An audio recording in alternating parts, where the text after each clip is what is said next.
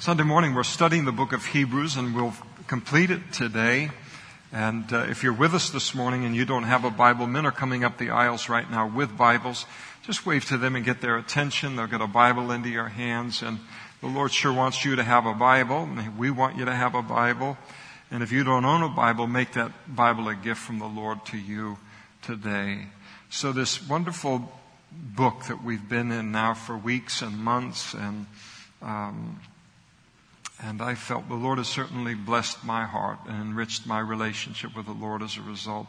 We now come to the close of it. Verse 20. Now may the God of peace, who brought up our Lord Jesus from the dead, that great shepherd of the sheep, through the blood of the everlasting covenant, make you complete in every good work to do His will, working in you what is well-pleasing in His sight, through Jesus Christ, to whom be glory forever and ever. Amen. Amen means that's the truth, so be it. And I appeal to you, brethren, here bear with the word of exhortation, for I have written to you in a few words. Know that our brother Timothy has been set free, with whom I shall see you if he comes shortly. And so Timothy was a fellow, they all knew him, the receiving of the letter and the writer of the letter. Greet all those who rule over you. This is just good manners in writing a letter. Greet the leaders of the church there, all of the saints that make up that wonderful body. Those from Italy, the Christians with the writer, they greet you. Grace be with you all. Amen. Let's pray together. Father, we ask that you would freshly fill us with your Holy Spirit right now. A fresh anointing to be able to hear your voice and to receive something eternal from your eternal word into our lives and into our relationship with you. It means the world to us to hear your voice, not only in our ears and in our minds, but in our spirit, that place that you touch, that place that you say amen in. And we pray that this morning you would do that through this passage in each one of our lives today. Thank you that you love us. Thank you that you care for us. Thank you that you know us the way that you do, and you love us anyway, and you stay committed to us, Lord, unfailingly. We praise you for your faithfulness, your goodness, your grace toward us, Lord. Now may it just continue in our lives as we study this book that is going to outlive the heavens and the earth. And we ask it in Jesus' name. Amen. Please be seated. I think that when one reads this book of Hebrews, and certainly as you come to the end of it now, and the writer begins and actually does conclude the letter, I think you can certainly get the sense that the writer of this book would have liked to continue to lay this majestic case that he has been laying down for the superiority of Christ over all things, until he possessed the guarantee from the listener and from the reader that they would forever abandon anything and everything that would tempt them to abandon their commitment to Christ. And there's that sense where he's wanting to wrap the letter up, and he does wrap it up, but what they're going to do with what he's said, he doesn't know. And sometimes when you're in one of those conversations where it's somebody that you love, it's someone that you are so emotionally and in every way invested in them, and when you realize this conversation, whether in written form or face-to-face, is now going to come to an end without me knowing what they're going to do with what it is that we've been talking about and what I have said, and when you have to leave that conversation off at that moment and back away, that's not an easy place to be. And so here he is, he declares this letter to be something that he has spoken to them in just a few words. You say 13 chapters. I mean, what would a long sermon be by him? But remember, he's dealing with in the book, the whole theme of the book is the superiority of Christ. In more kind of simple terms, that Jesus is better. That Jesus is better than everything, not just secular. He's better than anything religious. And when that's your point and when that's your theme, at the end of 13 chapters, you feel like you're just scratching the surface related to your theme. And he speaks to them one final time to heed his exhortation, to listen to his exhortation. He has been pleading with them in that way, and he has delivered to them some of the strongest exhortation found in the whole New Testament and the whole Old Testament. And yet before he closes, he pleads with them, he beseeches them to take seriously what it is that he has said and his call upon them to recommit themselves fully to the Lord and the things of the Lord in their life. And so then he ends the letter. And of course, all letters have to end.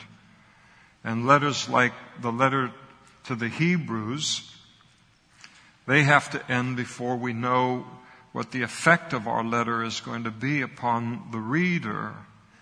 We do our best under the leading of the Holy Spirit and say the things that we feel he wants us to say. And then ultimately we have to entrust people to God. And so we must say goodbye and then leave them to do the right thing. Now goodbyes, whether they're in written form or whether they are verbally delivered face to face, those are never easy times. And they're especially hard when we're forced to say goodbye to someone and there is some great issue, indeed the greatest issue in life, unresolved. And I've got to walk away from this person that I love so much with no guarantee which direction that they're going to go in. But now I've got to leave it with them and I've got to walk away from them. And those goodbyes are especially difficult in those circumstances. Now the world says goodbye in a lot of different ways. Those of you who are old enough to remember Roy Rogers and Dale Evans singing Happy Trails to You until we meet again at the close of their little Western show. It's one way to say goodbye. Winnie the Pooh, I'm pulling out all of the great minds in the history of the world. Winnie the Pooh declared, "Promise me you'll never forget me, because if I thought you would, I'd never leave." There's the famous English poet, Lord Byron. He wrote of goodbye with, I think, kind of a sense of sad resignation. And he wrote, "Farewell, a word that must be and has been, a sound which makes us linger, yet farewell, inescapable." Someone else, I think with the same sense of melancholy but a little less poetic flair, said of goodbye, "Where is the good in goodbye?" Now, as Christians, goodbyes to the people that we love, they're no less painful than for someone who doesn't know the Lord. They're no less difficult than everybody else in the world. But when we're forced to say goodbye to loved ones, we have the comfort and we have the blessing of being able to commend them to the Lord in prayer as we say goodbye to them. It's not just goodbye and then that's it. We have the ability to say goodbye and then begin to intercede for them, to stay active in their life on a different level that the world doesn't know anything about. So there's a sense that our goodbye is not as complete as the goodbye of those that don't know the Lord. And so we are able to continue to pray for the person we're saying goodbye to commend them to the Lord through prayer with the knowledge that God hears our prayers and that He values our prayers, and that they are meaningful to Him, and that He does answer those prayers. And this is what the writer does now as he closes this letter to these saints that he loves so much, and clearly he loves them, and that he is so concerned over. Notice what he prays for them in verse 21. He prays that that God would make them complete in every good work to do His will. The word complete there, the English word, comes from a Greek word, and the New Testament is written in Greek in the original. But the Greek word translated complete, it refers to repairing something, or mending something, or equipping for something. In the ancient world, doctors would use this particular word to refer to the setting of a broken bone. Fishermen would use this word to refer to the mending of nets that had been broken. Sailors would use the word to refer to the outfitting of a ship in preparation for voyage. Soldiers would use the very same word to refer to the equipping of an army for battle. In other words, the writer is telling them that they needed to heed and obey this letter, God's word, in order that, in doing so, it might heal what was broken in them spiritually. To heal the flaw, the spiritual flaw in them that allowed them to even consider abandoning their commitment to Christ. Any Christian who considers abandoning their commitment to Christ, there is a flaw in their spirit. There is a flaw in their spiritual commitment. And he is praying for that flaw, that spiritual lack in their life, to be mended in their life. The writer is telling them to heed and to obey this letter in order that it might prepare and equip them for the rest of their spiritual journey. That it might re-equip them to enter into the spiritual battle that we all face as Christians living for the Lord in this world. And their spiritual drifting, we would call it a backslide. We might call it a mild backslide, but they were in great danger at the time. The Bible talks about the backslider in heart will be filled with all of his ways. A person backslides in his heart and in his mind way before you ever see it outwardly. And so they had this backslidden condition that they were in, that he was calling them back from. It hadn't begun to manifest itself in kind of outward actions yet. It was still a backsliding in the heart and in the mind.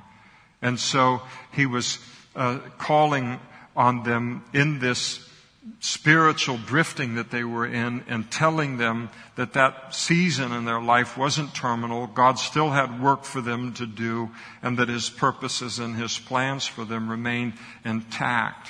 And he asked for God to bless them as they recommitted to God's plan. I think maybe some of these Hebrew Christians were wondering if God still had a plan and a purpose for their life after their season of drifting from Him. And He does. And He always does. He always does. There is a good and an acceptable and a perfect will of God in front of each of us, no matter what our past is. No matter what our past is. I can't change my past. You can't change your past. Once it's in my past, it's out of my control. It's out of your control. Whether it's 30 years ago, or whether it's 5 years ago, or whether it's a year ago, or whether it's 15 minutes ago. Once it's in my past, it is out of my control. But the good news is the Bible teaches that in front of us there is a good and an acceptable and a perfect will of God for each of our lives. Romans chapter 12, verse 2. And it's wonderful to realize that no matter how badly we fail in life, no matter how badly we stub our toes spiritually, or how badly we drift or we backslide, that if we turn back to God, that the gifts and the callings of God are without repentance, and there is immediately in front of my little old toes, as I would stand someplace right in front of me, there is a line that on the other side of it, if I want it, there is a good and an acceptable and a perfect will of God for me from this moment forward. I can't control what's back there. I can't control what I was. I can't control what I did. But what I do have control over is what I'm going to do in the future. And God wants me to know that there is a future and there is a hope for us, even in that kind of a condition, that kind of place that a person might find themselves in. And he exhorted them to get back to what God had originally called them to as Christians and their relationship with Christ. That had been hurt and that had been damaged. But to go back to that Christ awaited them. To go back to his call, the ministry that Jesus had called them to in order to be an influence for the kingdom of God in the world. And he just told them to get right and get going again. There might be some of us here this morning where you need to recommit your life to the Lord. And you want to do it, but you lack the confidence that he will accept you if you do. You say, it's in my past. It was an hour ago. It was 12 hours ago. It was 7 days ago. It was 21 days ago. I don't know if he'll ever have me back again. I don't know that there's a relationship with him that I can ever have that resembles what I once had. I don't know that there's a purpose and a plan for my life. And sometimes we can hesitate because of our past or because of our sin. And the Bible teaches us that he will accept us as we just recommit our life back to him. He will repair the damage. He will set your bones. He will get you on the mend, and he will get you moving forward once again in his plans for your life. Now, the second thing that he prayed is that God would work in them what was well-pleasing in his sight, in God's sight. In other words, God not only didn't just have a plan for them, and he doesn't just have a plan for our lives, but then he then provides us with the supernatural power to live that plan. And he will supply us with whatever strength we need or motivation we need or power we need that is required to live a life that is faithful to him no matter what location we find ourselves in. No matter what apartment complex we live in, no matter what part of town or what family we're a part of or what school environment or work environment, that God will always provide us with the motive to live for God in that environment and then the power to live for God in that environment. And they might have lacked the natural desire and power to stand strong for God in their circumstances. They look at me and say, well, I gave it my best try in my own natural strength and my own natural abilities and talents, and I took it all the way to the very place as far as I could go until I was terrified for my life, and then I backed off. And how can I know that I'll be any more successful the next time I try to live for God? And they tried to live for God and they tried to be faithful to God, at least on some level, in their own strength. And when the demands of their life and their situation became greater than their own natural abilities and their own strength, they cried uncle. Why? Because they failed to realize that God will provide us with a motivation and with a power to be faithful to God that is greater than any obstacle we will ever face in our lives as Christians, and our desire to be faithful to God in the fallenness of this world.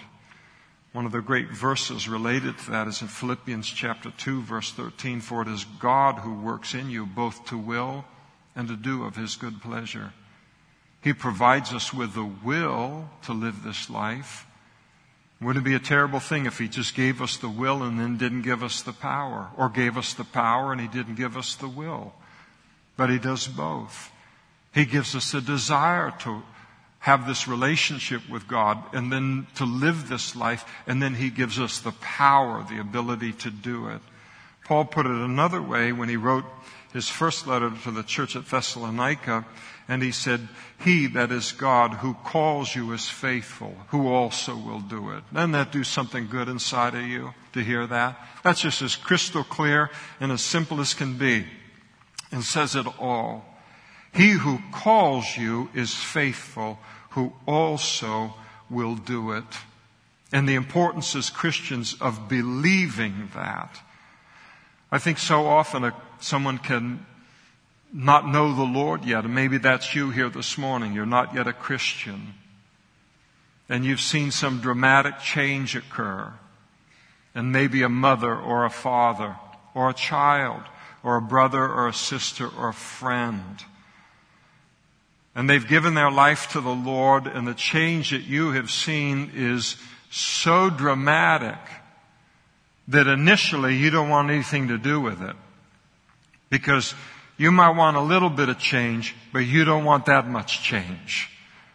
No matter how happy they are, how joy-filled they are, how blessed they are, it's not for you, you say. And then you live life for a while.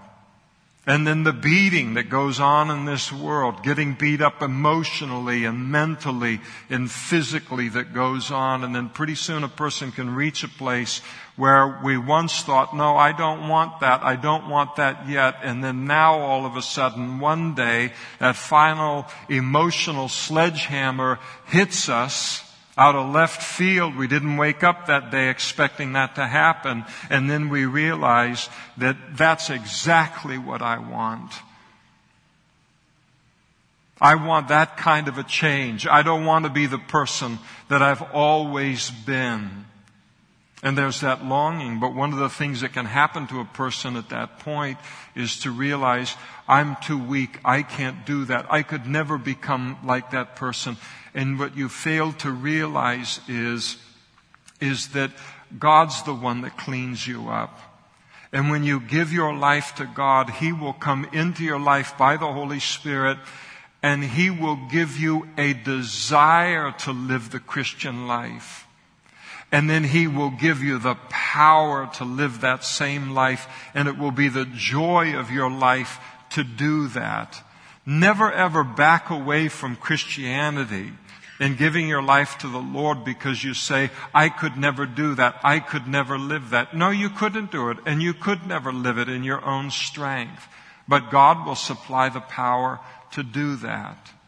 And He's faithful to do that.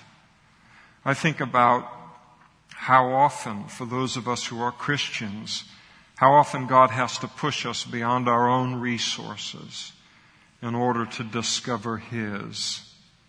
That's what He had to do with them. And here they are, these Jewish believers, they have gone the best that they have in terms of stick-to-itiveness, determination, and courage and all, and they take all of that natural ability and it takes them out this far. But then the trials in life, the demands of life, the difficulty of life is far greater than their resources, and they stop in that particular trench and they fail, and then they retreat from that place.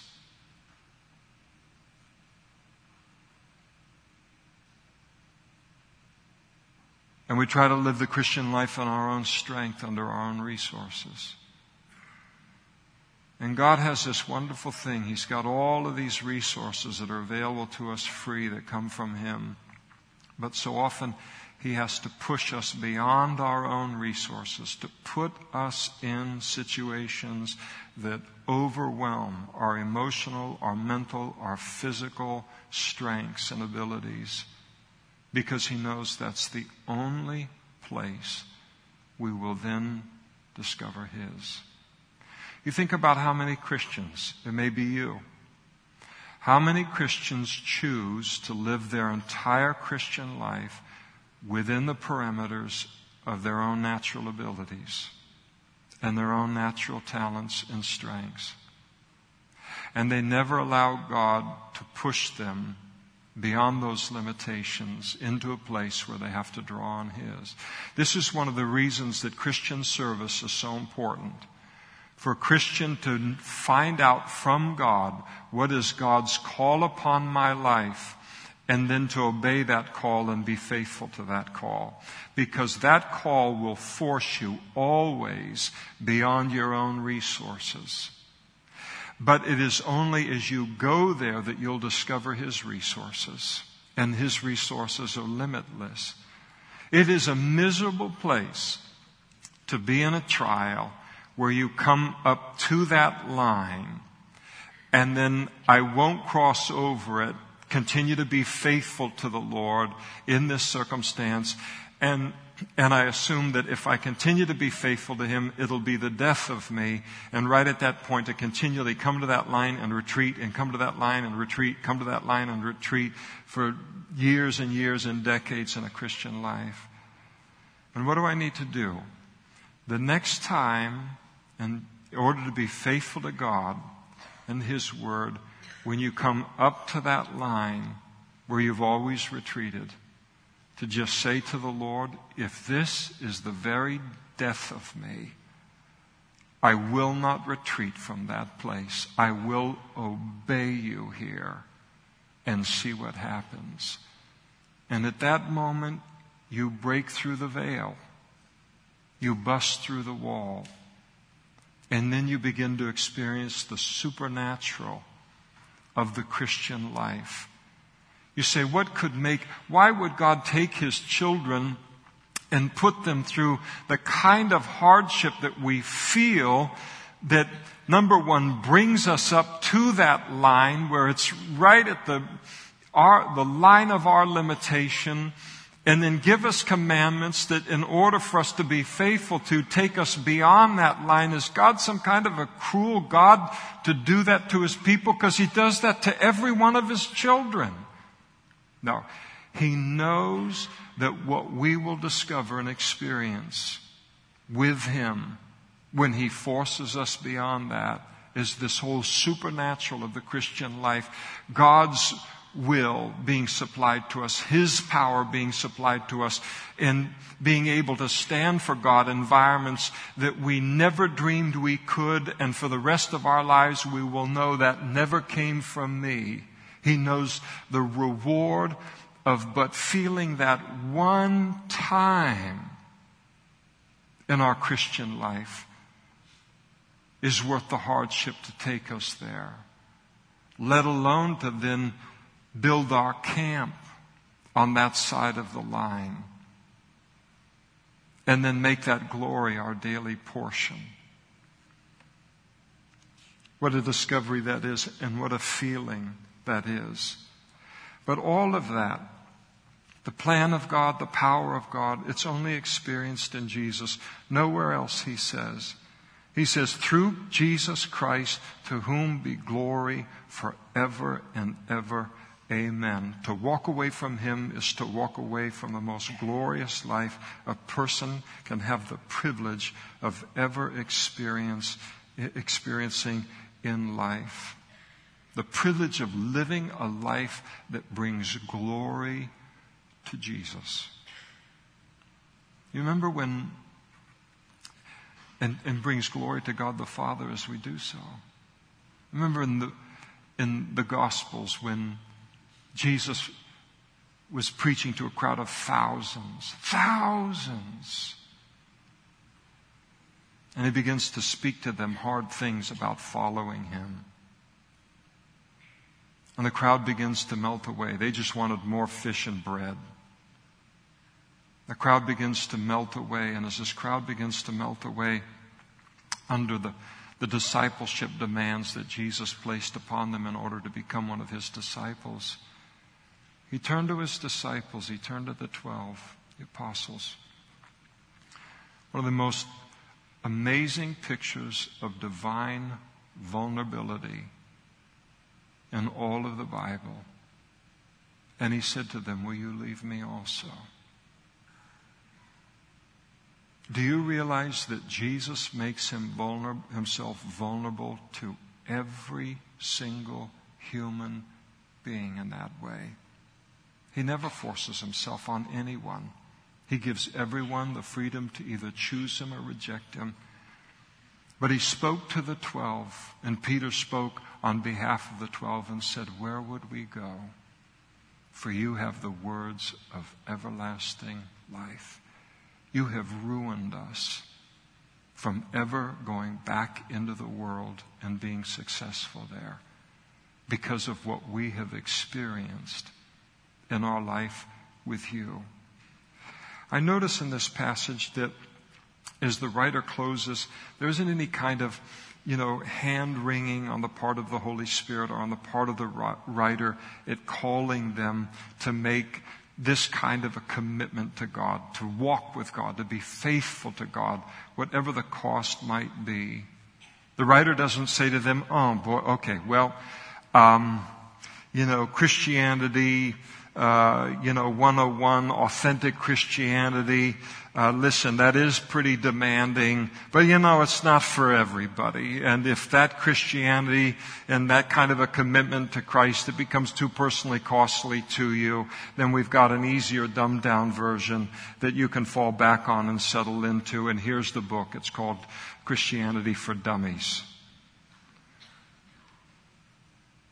Now, as a Christian, I may go there on my own. But the Holy Spirit will never take me there. And no writer inspired by the Holy Spirit in the New Testament will ever encourage me to go there. They'll challenge me to live the real Christian life.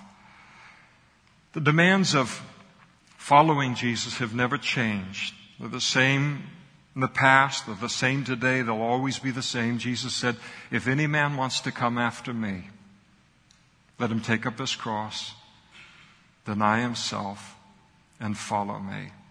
You want to go where I go in the world? You want to say what I say when you get there? You want to do what I do when you get there? Then it requires the denial of self, taking up a cross, and following after me. That's how it works. And those are the demands of discipleship. And that's a great mistake, I think, today, if we leave people with the impression that in following Christ, they can go only as far as they're comfortable with, and then they can make up their own Christianity after that. It's a Christianity where Jesus does all of the dying. He does all of the sacrificing. There's no death on our part. There's no sacrificing on our part. The problem is that Christianity is a long, slow death, a death to self, a death to the big I, me, my, which is not a tragedy, because it is only to the degree that the big selfish I, me, my, self-absorbed, self-consumed person that is in me and is in you, it is only as that person dies step by step and decision by decision that the resurrection life of Christ opens up to us. And the real authentic Christianity, the fullness of the power and the joy and the blessing and the boldness of it opens up to us. That's how it happens. You take someone that doesn't know the Lord yet, and one day they wake up on a Sunday morning and it's just like any other Sunday morning, except something has changed from that Saturday night to that Sunday morning, and they wake up on that morning and they're sick of sin. They're sick of themselves. They hate the person that they are. They don't like where their decisions have brought them in life. They don't like what their decisions have made themselves into. They don't like any of all of that. They don't want what the world offers anymore. And when a person comes to that place in their life, they want to hear that there really is another kind of life to be lived. I despise this attempt to take Christianity today and to dumb it down and to make it something less than it is in order to accommodate the world. Where are sinners going to find hope except in an authentic Christianity? in a real relationship with God that looks like what God has described it in the Word of God. You change what Christianity is in the Bible and what it's described of, including all of its demands. And now you've removed hope for a different kind of life from the whole human condition. You've removed that from people. There is a day and an hour in a person's life for the right kind of person, the thinking person, and they have a right to wake up one morning and say, I don't like the person I am. I don't like how I treat people. I don't like where I've been. I don't like what I do. I don't like what I think. I don't like where I'm going.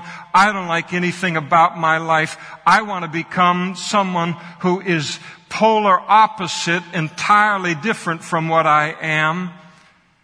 And for that person to find hope in Christ. And the Christianity that's described in the Word of God is intended to give hope to that kind of person. And the Holy Spirit will bring people to that place so they will be hungry and eager for the fullness of the Christian life that Christ died on the cross to provide for us. They will not want to wake up and come to a place like this and hear that someone like me has watered this down and made it into something that is halfway between the world and Christ and offers them no hope at all. It's a terrible thing when it happens, and it happens too much. There is something heroic in the human heart, even in our fallen condition.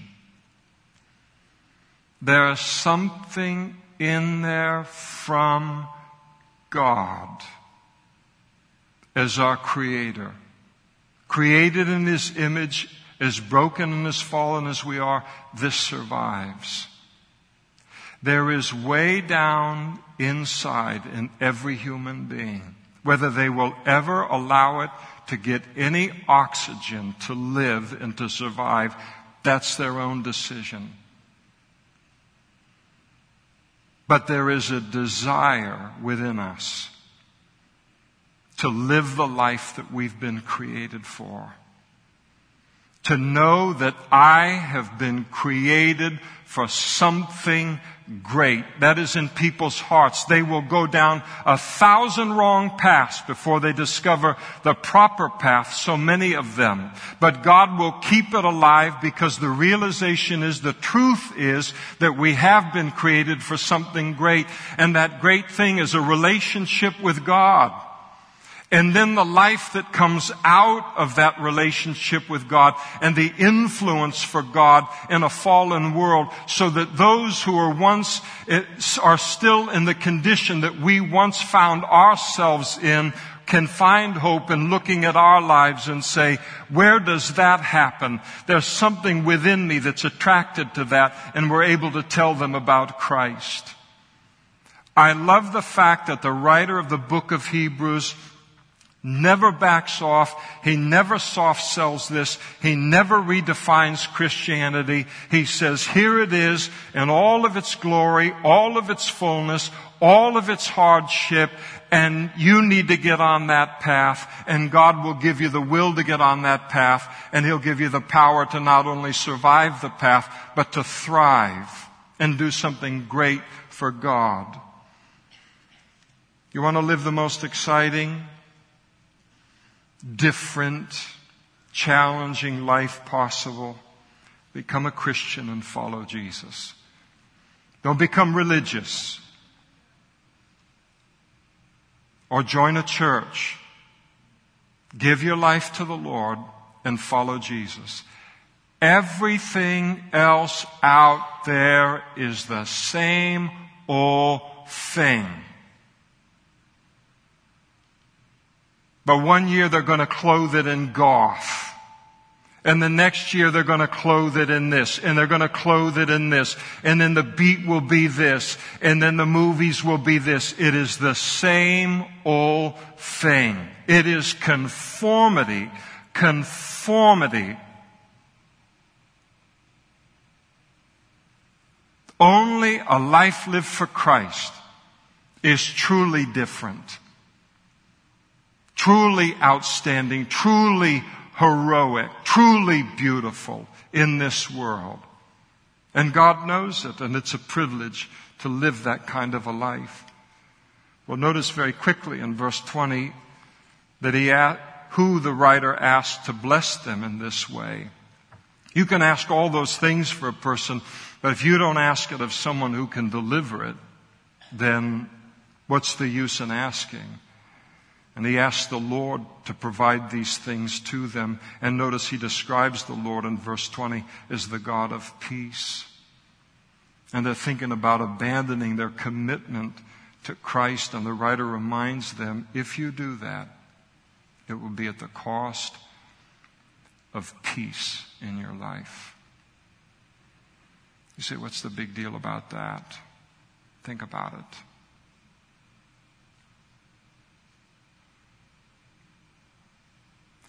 I have become so dependent on the peace of God in my life and in this world, I can't live without it anymore.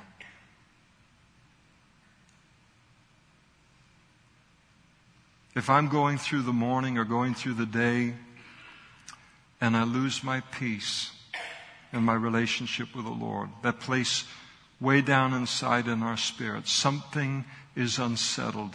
The peace is disturbed. Immediately, I go and say, Lord, what is going on here? Because I can't make it 5 minutes without knowing that I'm right with you and that I have your peace. We come to depend upon it. And God is the God of peace, and He tells them, you go back and do the things that you're thinking about. You're going to gain a temple. You'll regain the 10 Commandments. You'll get all your friends back. You'll be the hero of your family once again. But what you will leave is you will leave the peace of God that you've grown accustomed to. And it'll be too high of a price to pay. I don't know what that was. But nothing collapsed. And God offers us, you notice here, peace with God.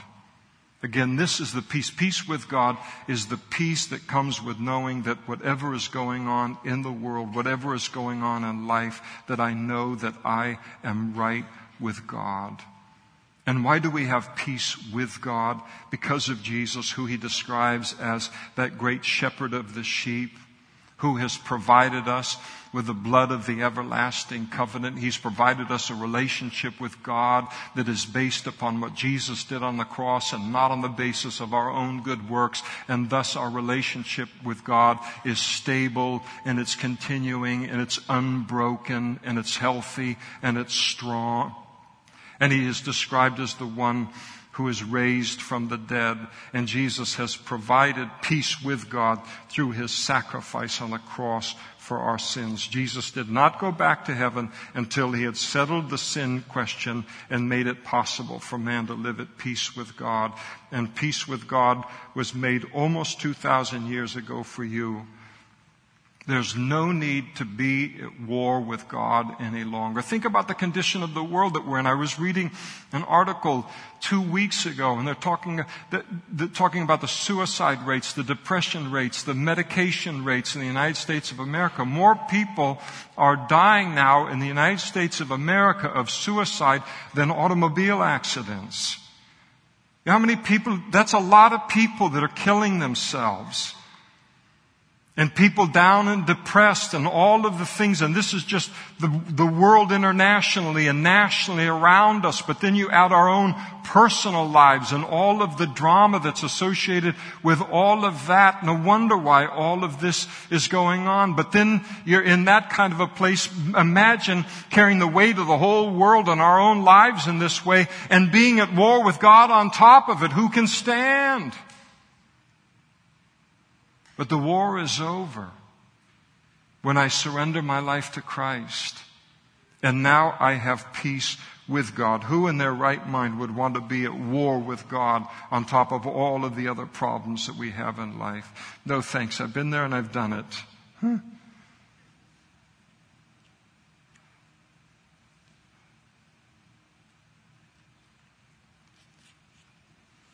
peace of God. But then there's also the peace with God. And Jesus wants us to have that peace with God, or the peace with God, rather. And how do we have the peace with God? By putting our faith in Jesus for the forgiveness of our sins. It's that simple. Well, that's how a person enters into peace with God. But Jesus wants us to have the peace of God. Jesus said this, "Peace I leave with you." And I'll take that. He said, "Peace I leave with you." I'd be content if he said nothing else than that. So what could top that? He tops it. "My peace I give to you. Not as the world gives do I give to you. Let not your heart be troubled, neither let it be afraid." Jesus said, "My peace I give to you." How peaceful do you think Jesus is right now? Well, so he's very peaceful. He's in heaven, thank you. Now go back to the Gospels and read the account of his 3.5 years of his public ministry. All of the hostility, all of the opposition, all of the difficulty, and through all of it, he was the picture of peace. Unfailingly, the picture of peace. You see, the peace that Jesus offers isn't the peace that exists because of the absence of difficulty in life. That's how the world tries to offer peace. Peace, we'll know peace only when in the absence of difficulty or trial in life. Well, our seasons of peace are going to come in 5-minute blocks then. But Jesus offers a different kind of peace, and that is a peace that abides in spite of the challenges of life and in the face of life. Literally, Jesus said this, "I give you the peace that is mine. I give you my own peace."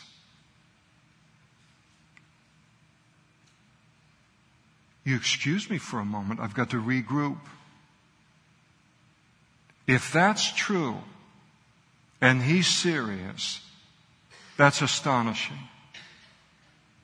"I give you the peace that is mine," he said to his followers. "I give you my own peace."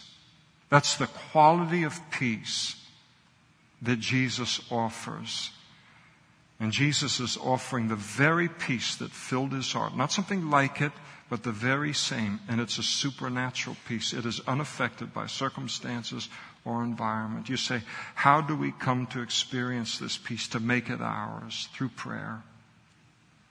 Paul wrote to the church at Philippi and he said, "Be anxious for nothing." Oh boy. How do we do that? "But in everything by prayer and supplication, with thanksgiving, let your requests be made known to God." And then here it is again. "And the peace of God." How peaceful do you think God is? He's very peaceful. He never goes to a pharmacy or a doctor or anything.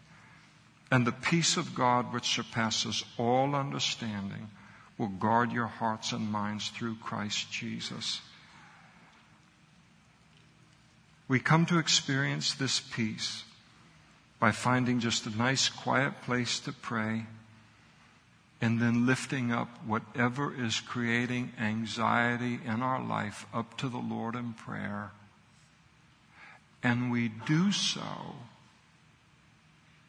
until my anxiety has been replaced with his peace. And he promises to do it. You say, how long do I have to pray? That's between you and him. But you pray until that happens. Because that peace is your portion in Christ. It's one of his promises to you. Until that anxiousness has been replaced by his peace, the peace that he has when he looks at your very same situation. And it's a peace that surpasses human understanding. There's a peace that comes with understanding. You say, I'm really anxious about this. Somebody says, well, listen, you're anxious because you don't understand. Let me explain it to you. They explain it to us and you go, all right, okay, now I'll sign. But the peace that Christ offers is something far greater than what comes with our understanding. It's a supernatural peace. And that quality of peace that comes only from the Lord. And God alone is the source of true peace in this world, because the source of our peace must be greater than anything and anyone that would rob us of our peace. And only God is greater. Dear Christian, this morning, God loves you.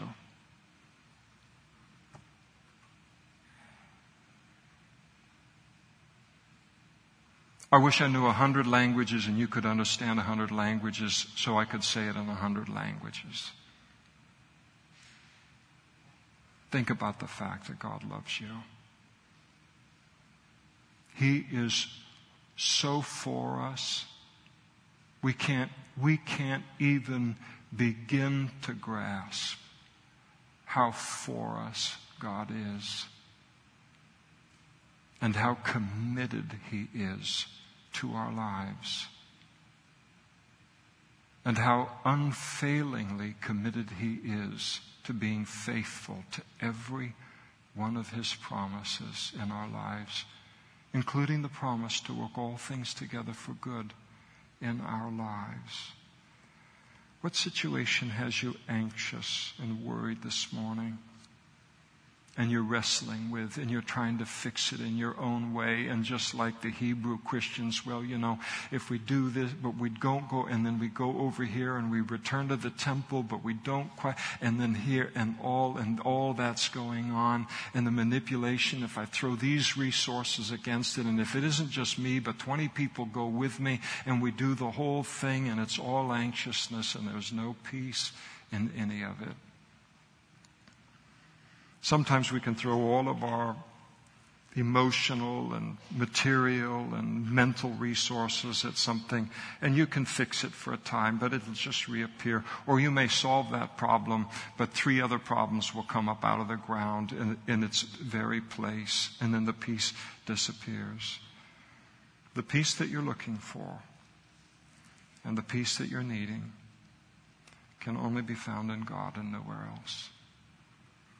Isn't it funny for us as Christians, even as Christians, we will try to find a source for peace in our lives somewhere other than God, when God has told us every way He can, it will never happen. And if you sit here this morning and you think about some situation in your life, you say, nothing comes to mind. Think longer than a moment. Sometimes people live in a constant state of anxiety. It's just a dull ache. We just get used to it. We don't even realize the price that's being paid. And God comes in a passage like this, and He just speaks to us as His children. You're trying to find peace where you can never find peace. You will only find peace in me, in bringing that situation to me and allowing me to replace that anxiousness with my peace, which I am happy to do. And then a deeper relationship between us and God results. It is so easy, even as Christians, to look everywhere but to the God who saved us for peace in the situation. Only He can supply it.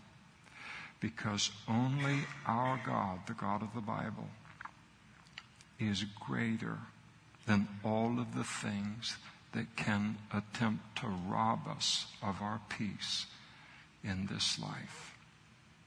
And it's a good reminder. And it's a needed reminder.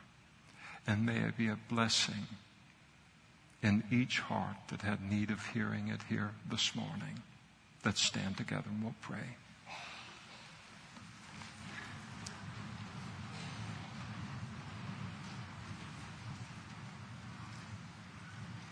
Thank you, Father, that you are the God of peace.